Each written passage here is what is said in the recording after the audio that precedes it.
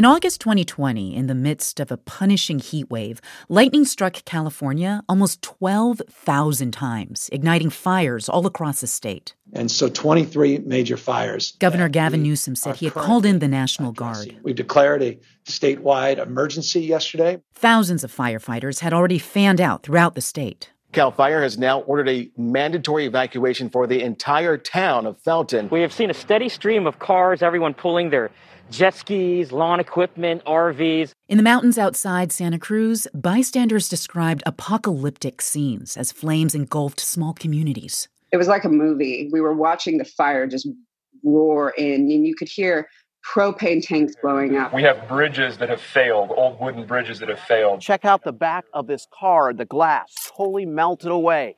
And over here, this house left in rubble. That fire, the CZU Lightning Complex fire, was one of California's most destructive on record, killing one person and razing about 1,500 homes and buildings to the ground.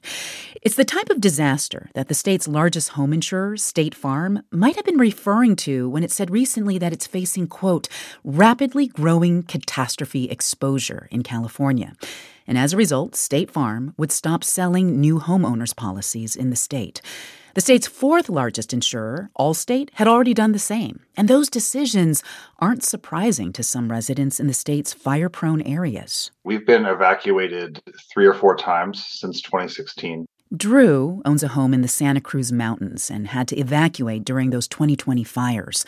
The flames actually spared his house, but he learned last month that his home faced another threat. His insurance company said they were dropping coverage. They basically told us that we were dropped because of the risk of wildfires. And when we went to go reinsure, no other insurers are apparently insuring this zip code anymore. Now, we're only using Drew's first name because he's afraid that speaking out may make it harder for him to get insurance in the future.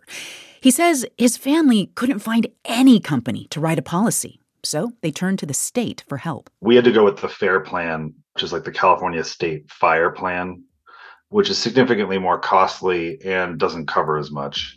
It just becomes financially not the best decision to stay in this location. They decided they're going to sell their home, meaning they literally have to relocate in order to get affordable homeowners insurance, which was a shame because Drew loved living in the woods. There's a lot of uncertainty in terms of what we can sell the house for and how much the uninsurability of the zip code will factor into what people are willing to bid for it. Drew is not alone. In the last 5 years, a growing number of Californians have been unable to renew their policies, and more of them are buying that state-sponsored insurance of last resort.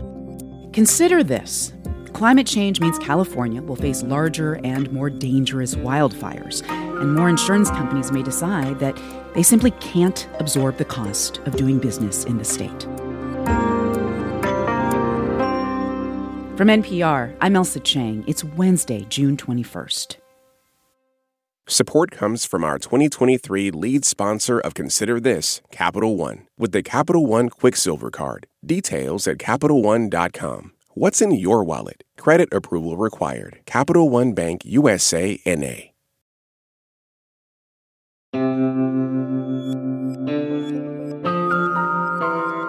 It's Consider This from NPR. Catastrophic fires are redefining California's landscape, and now they're redefining the state's home insurance market. Michael Wara works at the Stanford Woods Institute for the Environment, and he says a lot of insurance companies simply can't afford the growing risk of wildfires in California.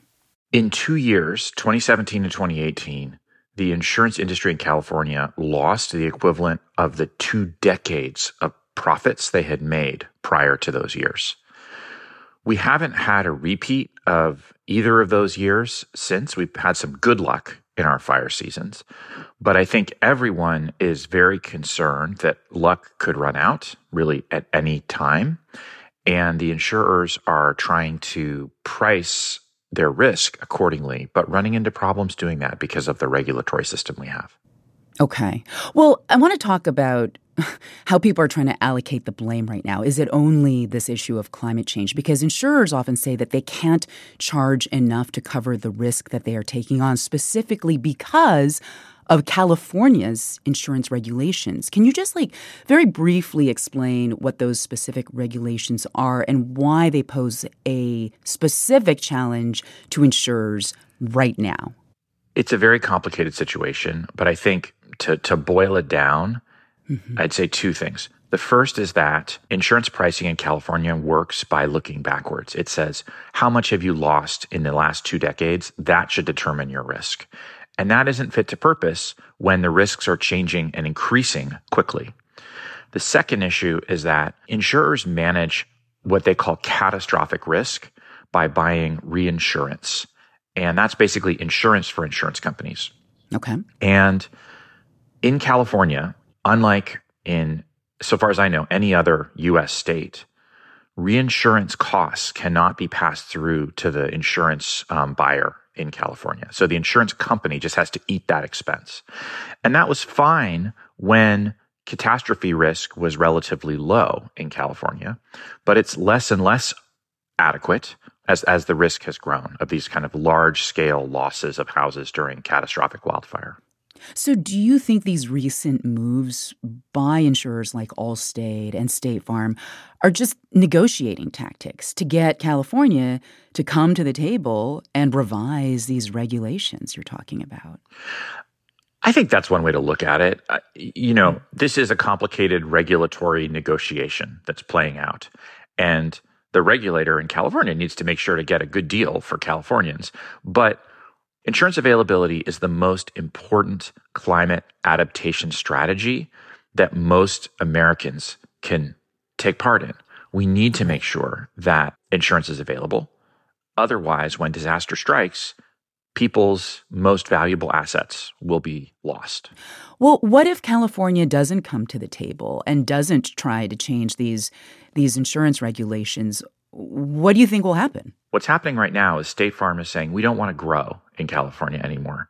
But insurance policies are 1-year policies.